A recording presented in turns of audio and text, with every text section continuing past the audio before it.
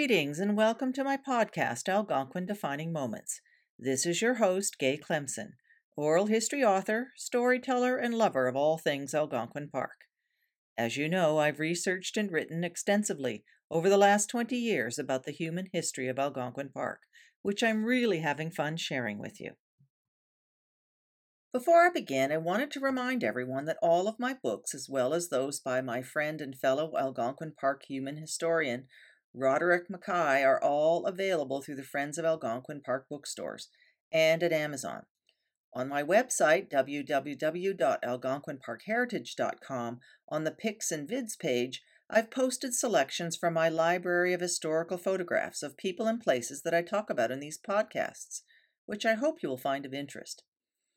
As I mentioned before, I also strongly encourage everyone to lend their financial support to the Wildlife Research Station, whose information can be found on their website, www.algonquinwrs.ca, and consider buying an Algonquin Defining Moments t-shirt, coffee cup, or other merch by clicking on the Gifts and Gears buttons on my website. If you have any ideas of topics that you think would be fun to explore or just want to share your sentiments about my podcasting efforts, please feel free to email me at clemsong@algonquinparkheritage.com. In the next 3 episodes, I'm going to focus on sharing with you as much history as I can about Algonquin Park's largest body of water, the Great Opeongo Lake. Much of the content comes from a now out-of-print 1998 book by S. Bernard Shaw called Lake Opeongo, Untold Stories of Algonquin Park's Largest Lake. I'm also, for the first time, going to try to share as much as I know about the indigenous Lake Opeongo experience. And for that, I'm depending upon 2 sources, by Chief Kirby Whiteduck of the Algonquins of Pikwakanagan, including a 2001 Algonquin Park TED Talk and Chapter 2 in Mike Walton's 2009 Algonquin Park, The Human Impact. As always, I lean heavily on my colleague and friend Rory Mackay's Algonquin Park, A Place Like No Other, as well as his 2016 second edition of Spirits of the Little Bonnechere. And of course, Audrey Saunders' Algonquin Story, and a few Raven articles thrown in for good measure. So to set the stage, in the summer of 2022, I had the opportunity to participate in an immersive Indigenous weekend workshop in Algonquin Park. Led by Leslie Ann St. Amour, an Algonquin woman, and hosted by the Trip Shed, with Alex Savati as head guide, the canoe trip's objectives were twofold. The first was to spark in-depth conversations about the history of the land that is now Algonquin Park, from the Indigenous nations' perspective. The second was to brainstorm how to enable meaningful relationships today with Indigenous people and the modern Algonquin nation in Ontario.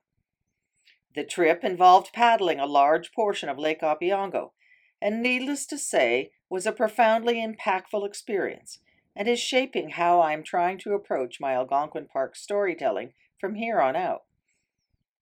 One of my first ahas was to realize the extent to which in all of my books and podcasts, there's nary a mention of any Indigenous people. More importantly, when there was a mention, it was more often than not framed in a negative light. Now, some of this is due to the stereotypes of the various times, and the then reigning colonizing philosophy of Europeans. But there was also an interconnected belief, which I've touched upon several times in various podcast episodes, namely that the forests, fur-bearing animals, and other natural resources were endless, and there for the taking by the inventive and the hard-working. I'm hoping that you can hear at least a little bit of sarcasm in my voice as I try to beat back the bias that only the new settlers or colonizers could have been the ones who were inventive and or hardworking. It will take some time to correct my record, but I am determined to start now with this history of Great Opeongo Lake. Now, I'm not totally sure how this will all work out in this episode, but my fingers are crossed. But please feel free to reach out and let me know how I do. Over the years, my paddling experiences on Opeongo have been a mixed bag. A couple of times as a Camp Wapameo camper, paddling the North Arm from Happy Isle Portage was a dream. In other words, calm, flat water, and glorious sunny days. But as an adult, I had a couple of horrible experiences trying to cross the East Arm that left me exhausted and swearing that I would never, ever, ever again venture on its waters again in a canoe, only by water taxi. As a result, I was very nervous about venturing again upon the lake, wondering if its legendary spirits would confound me again. To no surprise, nature intended that this trip was to be truly experiential. Heading north up the South Arm and into the East Arm on Friday mid-afternoon, we experienced just what James Wilson, superintendent at Queen Victoria Niagara Falls Park, had noted in his 1894 report to A.S. Hardy, the then Commissioner for Crown Land. Note that Hardy had been a major player in the creation the previous year of Algonquin National Park. As James Wilson said, "The great expanse of water gives scope to the wind, so that frequently few minutes suffice to change the surface from the proverbial sea of glass to foam-crested billows, when the frail canoe must quickly find a haven of refuge or be swamped beneath the turbulent waters.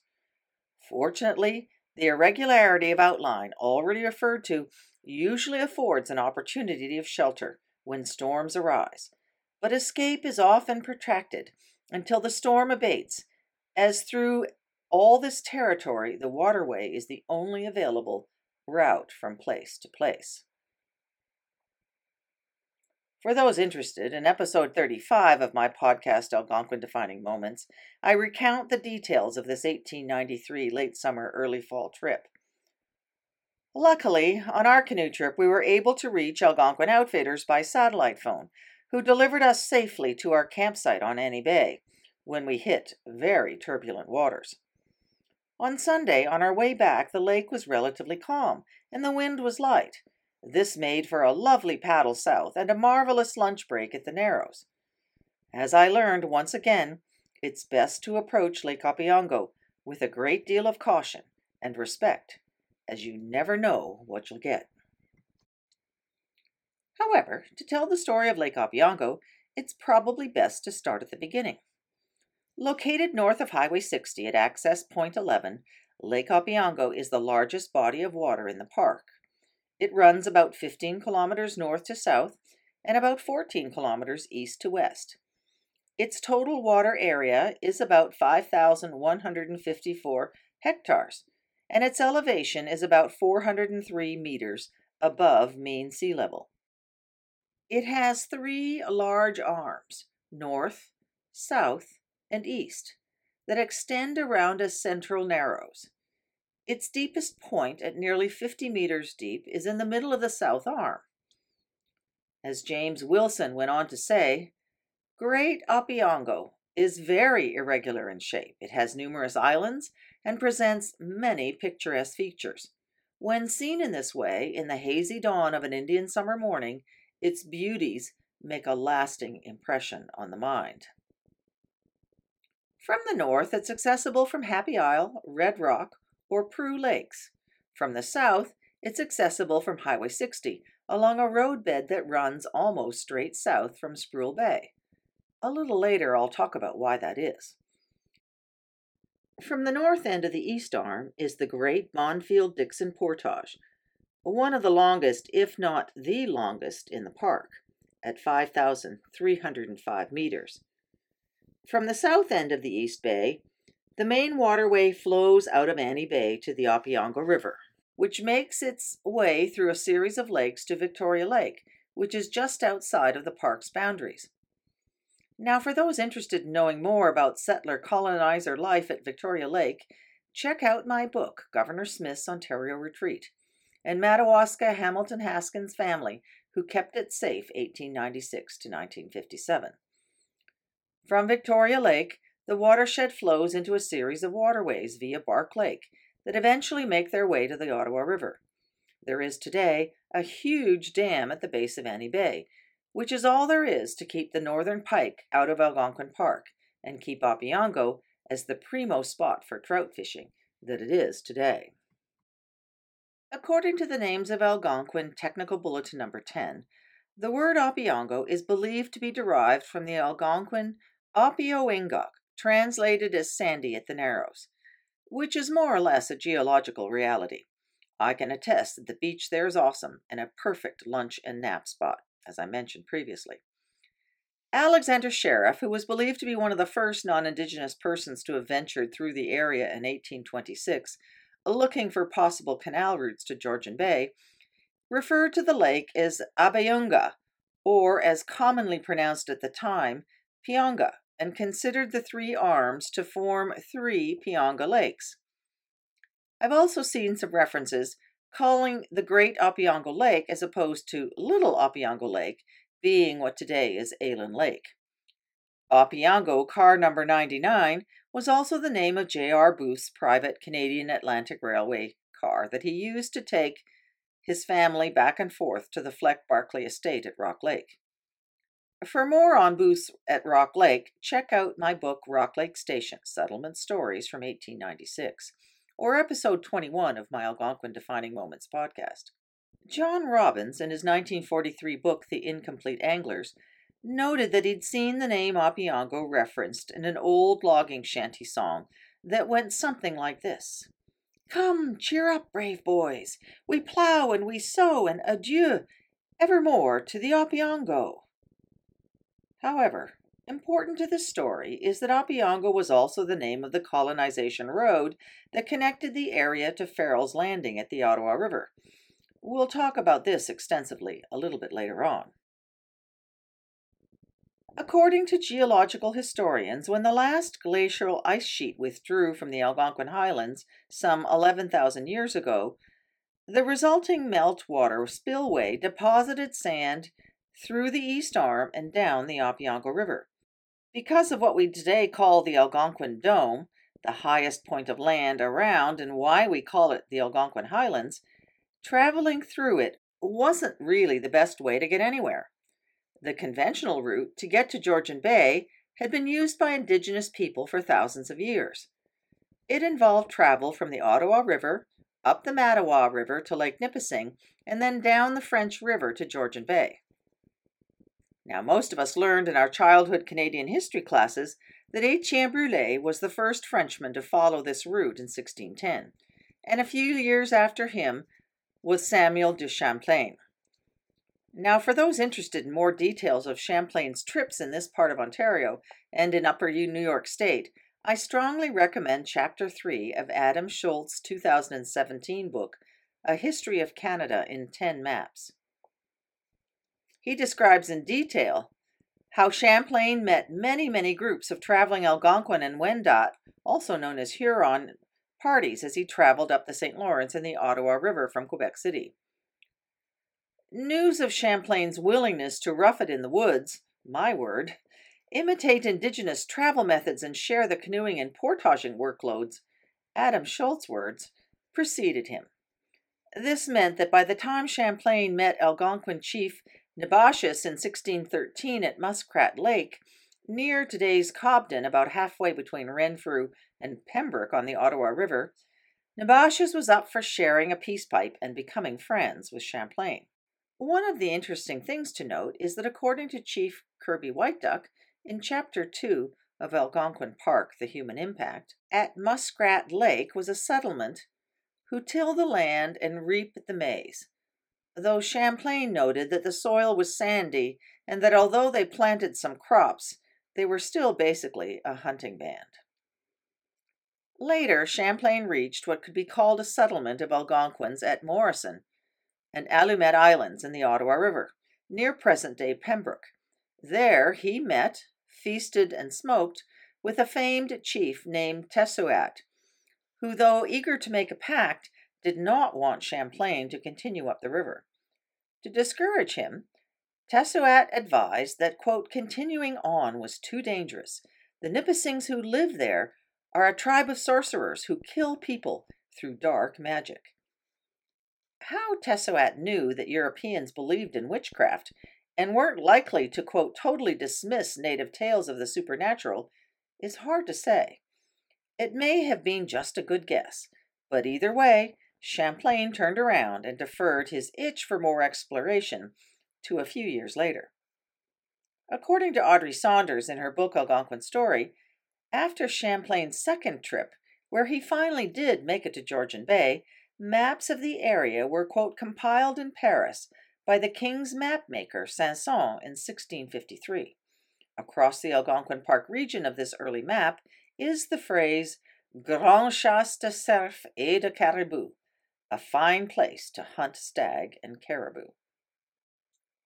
Over the course of these 2 trips, according to Chief Kirby Whiteduck in Chapter 2 of Algonquin Park, The Human Impact, in his journals, Champlain described at least 6 Algonquin bands in the Ottawa Valley area.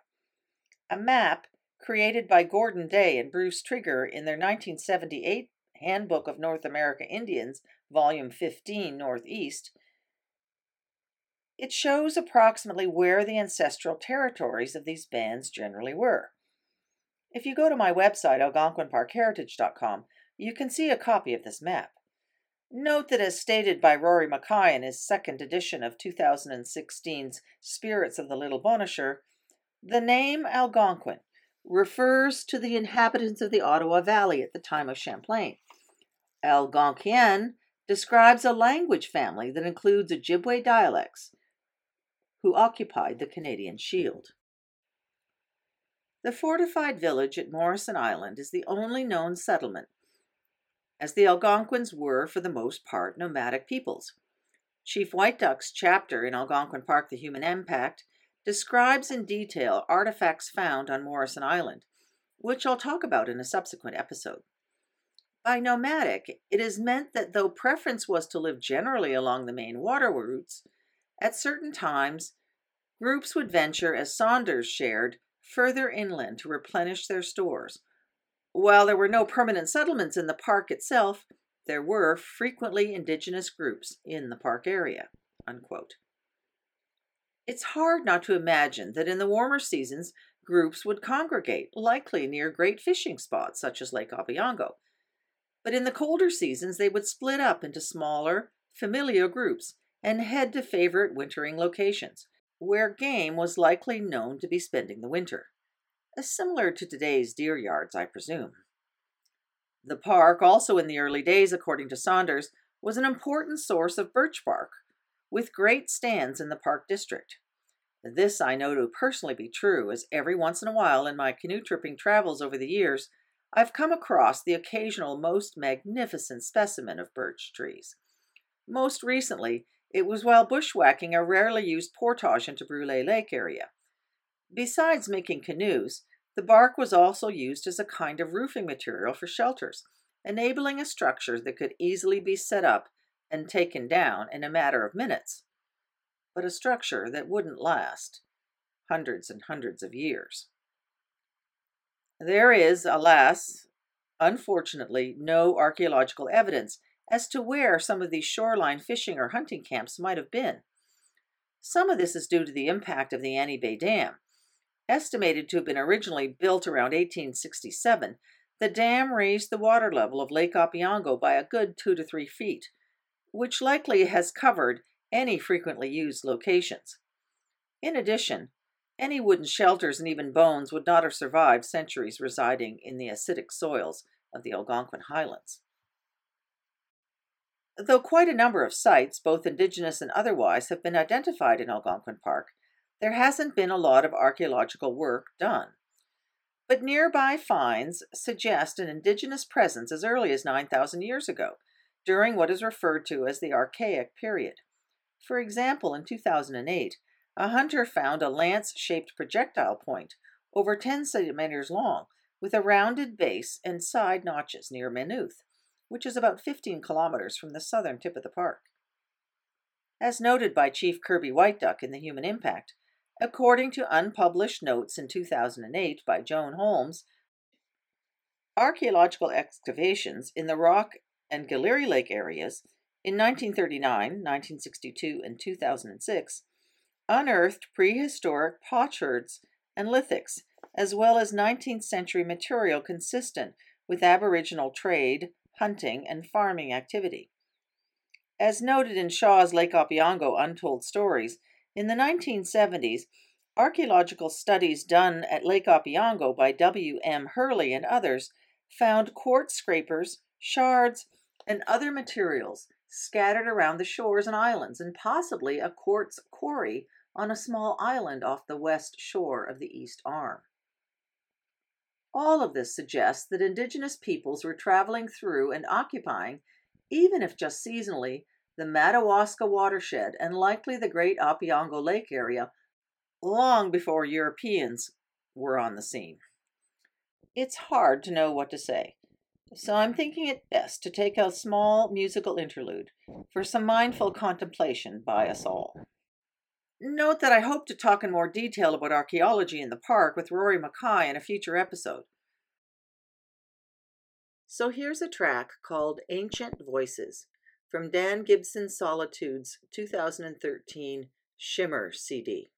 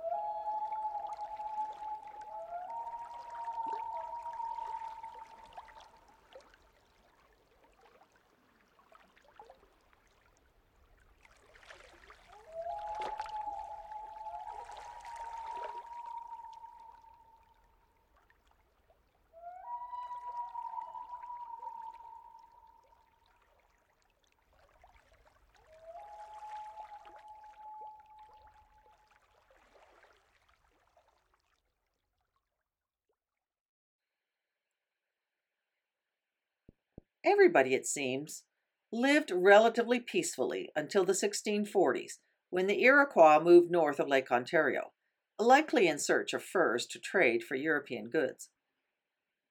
According to Trigger and Day, in their 1978 Handbook of North American Indians, Volume 15, Northeast, the resulting conflicts with Algonquins, Nipissings, and Hurons resulted in, by 1950, the almost total destruction of the Huron people and the dispersal of the Algonquins and the Nipissings.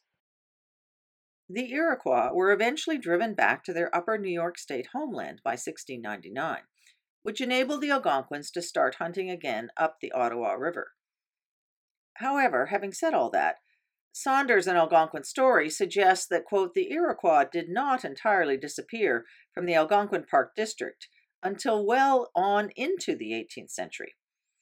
Radisson and Groseilliers, radishes and gooseberry for some of us, their epoch-making trip was epoch-making because they were successful in making it along the water routes that were at the time being blocked by the Iroquois. According to Saunders, a 1720 map marked the Algonquin Park region as being Chasse de Castor des Iroquois, place of beaver of the Iroquois. However, according to Rory Mackay in Spirits of the Little Bonnechure, Alexander Henry met a group from Oka returning from their winter hunt in 1761. One presumes this must have been on the Ottawa River, so there was a presence by then. After the French were defeated at Quebec in 1759, the English crown felt a need to clarify how this new colony of theirs was going to operate and what its boundaries were going to be. This they did with a royal proclamation in 1763. A line was theoretically drawn from south of Lake Nipissing to the St. Lawrence River, landing near present-day Cornwall. Everything to the northeast was considered Quebec, and everything to the southwest that hadn't already been ceded or purchased was deemed to be, quote, reserved to the indigenous peoples as their hunting grounds, the several nations or tribes with whom we are connected and who live under our protection should not be molested or disturbed in the possession of such parts. Further discussion of the resulting land claims I'll share in a future episode. As far as Lake Opeongo is concerned, Alexander Sheriff, who I mentioned previously, reported in 1831 the seeing of a trading hut that he thought belonged to the Hudson's Bay Company in 1829 at the South Arm. Though its exact location is not known, speculation is that it was likely near where, in 1903, a ranger hut was constructed on the shore just west of the Narrows. This we know because Ernest Machado mentioned in his diary that, quote, just behind the shelter hut were the remains of an old trading station or Indian fort. The fireplaces were plainly to be seen, and some grain which was growing near was said to have sprouted from the refuse they dug up from the hearth when clearing it out. Unquote. Sheriff also mentioned in his field notes how extensive the Algonquin territory was, and made mention of an encounter on Cedar Lake with the son of Algonquin chief Constant Penese, who had established winter hunting camp quarters on the lake. The sheriff also noted, quote, the waters of the Nessawabic, which they called the Petawawa River at that time, surpass those of any other river I have seen in this country. As Saunders wrote, quote, he found the eels and catfish to be of a size rarely seen in the Ottawa River, and the lake trout, frequently as much as 40 pounds in weight, could be caught in great abundance both in winter and in the summer. According to research by Rory Mackay and reported in a September 22 article in The Raven, quote, independent, also known as petty fur traders, were operating along the Ottawa River tributaries as early as 1822, unquote. Indigenous hunters would bring their furs in from the interior and would trade either with the Hudson's Bay Company or with those petty traders, depending on who, quote, had the best prices and the widest variety of trade goods. In October 1824, Hudson's Bay Company trader John McLean noted that he'd learned there were Iroquois traders bound for Lake Lavier in the area, but he was unsuccessful in intercepting them. Maclean went on to write in 1849 a book called Notes of a 25 Years' Service in the Hudson's Bay Territory that describes much of his time in the Ottawa Valley area. Some historians believe it was he who established the Golden Lake Hudson's Bay Post about 1825. Others, such as Saunders, attribute the Golden Lake Post founding to Charles Thomas, so it's hard to say. But according to Maclean, an outpost on Lake Lavier became a regular destination for provisions and supplies, an outpost meaning a post away from the main one. The reason this matters is that the Hudson's Bay Company used to keep meticulous records about posts, but not for outposts, hence the inability to confirm what was or wasn't on Lake Lavier and when. It's interesting to note that John Maclean also went on to write, quote, "The company only permitted the sale of liquors to the natives when the presence of opponents, these petty traders, renders it an indispensable article of trade, as it is by this unhallowed traffic that the petty traders realize their greatest profit." I presume this means that the definition of widest variety of trade goods included whether or not whiskey or rum was in the mix. In September 1928, Hudson's Bay chief trader John Sybarite made mention that, quote, "If petty traders Day and McGillivray were not sending men to Lavier or Pianga, then it will not be necessary for us to send from here." One presumes that here means their post at Lac des Chats on the Ottawa River. All of this suggests that there was fur trading activity in the area of what later became Algonquin Park, though Rory speculates that it was likely short-lived. This is because of notes by Sybarite indicating that by 1828-1829, Day and McGillivray had withdrawn from the area due to financial difficulties and a lack of trading articles at their posts. This likely ended the need for Hudson's Bay Company to maintain outposts on Lake Lavier and Lake Opeongo. In the end, though, the impacts of the fur trading frenzy of those days was horrific. According to Rory Mackay's Raven article, in 1829, John Maclean went on to note that the hunting lands of the Algonquins are completely ruined, and later commented in his 1849 book that their hunting grounds are now nearly all possessed by the white man, whose encroachments extend farther and farther every year. The then Hudson's Bay Company governor, George Simpson, wrote in 1830 that the country in this neighborhood, and by neighborhood he meant the Ottawa River area, is becoming exhausted, and in the course of years hence the natives must relinquish the chase and turn their attention to agriculture. Both, however, may have been referring to lands closer to the Ottawa River, as in 1847, Chief Kirby White Duck noted that timber limit surveyor J. MacDonald had met Algonquins in their camps around Trout Lake, which is modern-day Radiant Lake, and the north branch of the Petawawa River, where he tried to purchase a canoe from them. Another surveyor, James Dixon, who surveyed Ballantyne Township, noted that the Algonquins that he met during a survey of 1879 were very familiar with the waterways around Manitou Lake in the northwest corner of the park. It's unlikely, therefore, that these indigenous travelers wouldn't have frequently ventured into Lake Opeongo. As mentioned in previous Algonquin Defining Moments episodes, lumbering began on the Ottawa River around 1806, with Philemon Wright's first rafting of logs down to Quebec City. As noted by Rory Mackay in a December 22 Raven article, lumbering progressed, quote, "westerly as a wave across the landscape, gradually displacing the Algonquin peoples from their traditional hunting territories." Though there wasn't any record keeping until 1836, best guesses are that logging in Algonquin Park started in the late 1830s, as there's evidence that some lumber cutting was happening around that time up the Petawawa River as far as Lake Traverse. Unfortunately, as loggers made their way first up the Ottawa River and then up the Petawawa, Bonnechere, and Madawaska tributaries, settlement farms followed to support the lumber camps. John Egan first appeared in the Bonnechere area in 1836, when he purchased what was then called the Fairfield Depot Farm from James Wadsworth, who was one of the first to obtain a timber limit license in the area. By 1851, Egan had lumber operations covering some 71 timber licenses across 2,028 square miles, employing some 2,000 men. He also built sawmills, grist mills, and stores.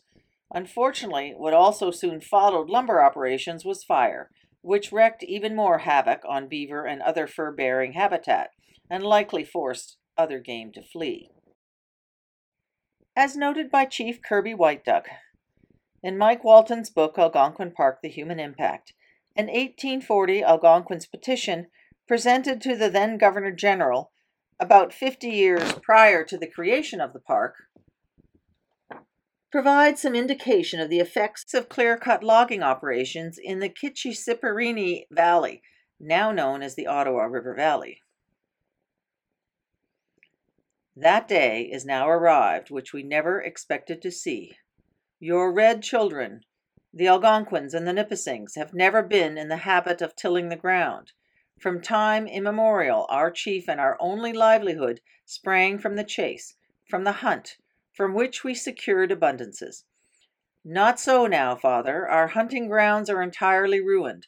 Our beaver and other furs have been destroyed by the constant fires and by the lumbermen entering our majestic forests. Our deer have disappeared. Our timber, amounting to hundreds of thousands of pounds annual, is taken from those very hunting grounds, which by our great father's order were to be reserved for us, and us only, but from which we are sorry to say we derive not the least benefit. We are starving, our women and our children are naked. It's also shocking to realize that as early as 1827, the government's Indian Department was quite aware that the Algonquins engaged in what today we would call sustainable harvesting practices, as was noted in department correspondence at the time. Quote, their hunting grounds, which lands they look upon as their property, have been in possession of them for time out of mind. They say they've been nursing these grounds by refraining from hunting on certain parts of them for a year or two, so that the beaver and other wild animals may multiply, unquote. This sentiment was also echoed in an 1862 Algonquin chief's petition, which stated that, quote, the Indian whose hunting grounds is secured to him amongst ancient usages, according to his people, under the regulation of his chief, pays every attention to the increase, particularly of muskrat and beaver, while the white trapper invariably exterminate them, with the ecosystem completely disrupted and forever altered. Well, I hope you've enjoyed this adventure into the rich and complex history of Great Opeongo Lake. In the next episode, we'll talk about the early days of colonization. For those interested, given that it is now taking me substantial time to research and write new scripts, I haven't been able to keep up a bi-monthly schedule. To help keep us together, I've just set up a chat group on the Discord platform for answering questions, sharing smaller stories, and general keeping in touch. Also, don't forget to check out my website, www.algonquinparkheritage.com, for all kinds of accompanying pictures, and the podcast episode notes for links to various websites and articles I've used. If you're interested in purchasing any of my books, they can be found on Amazon.com or at the Friends of Algonquin Park bookstore. Or, of course, by reaching out to me directly at clemsong@algonquinparkheritage.com. Until next time.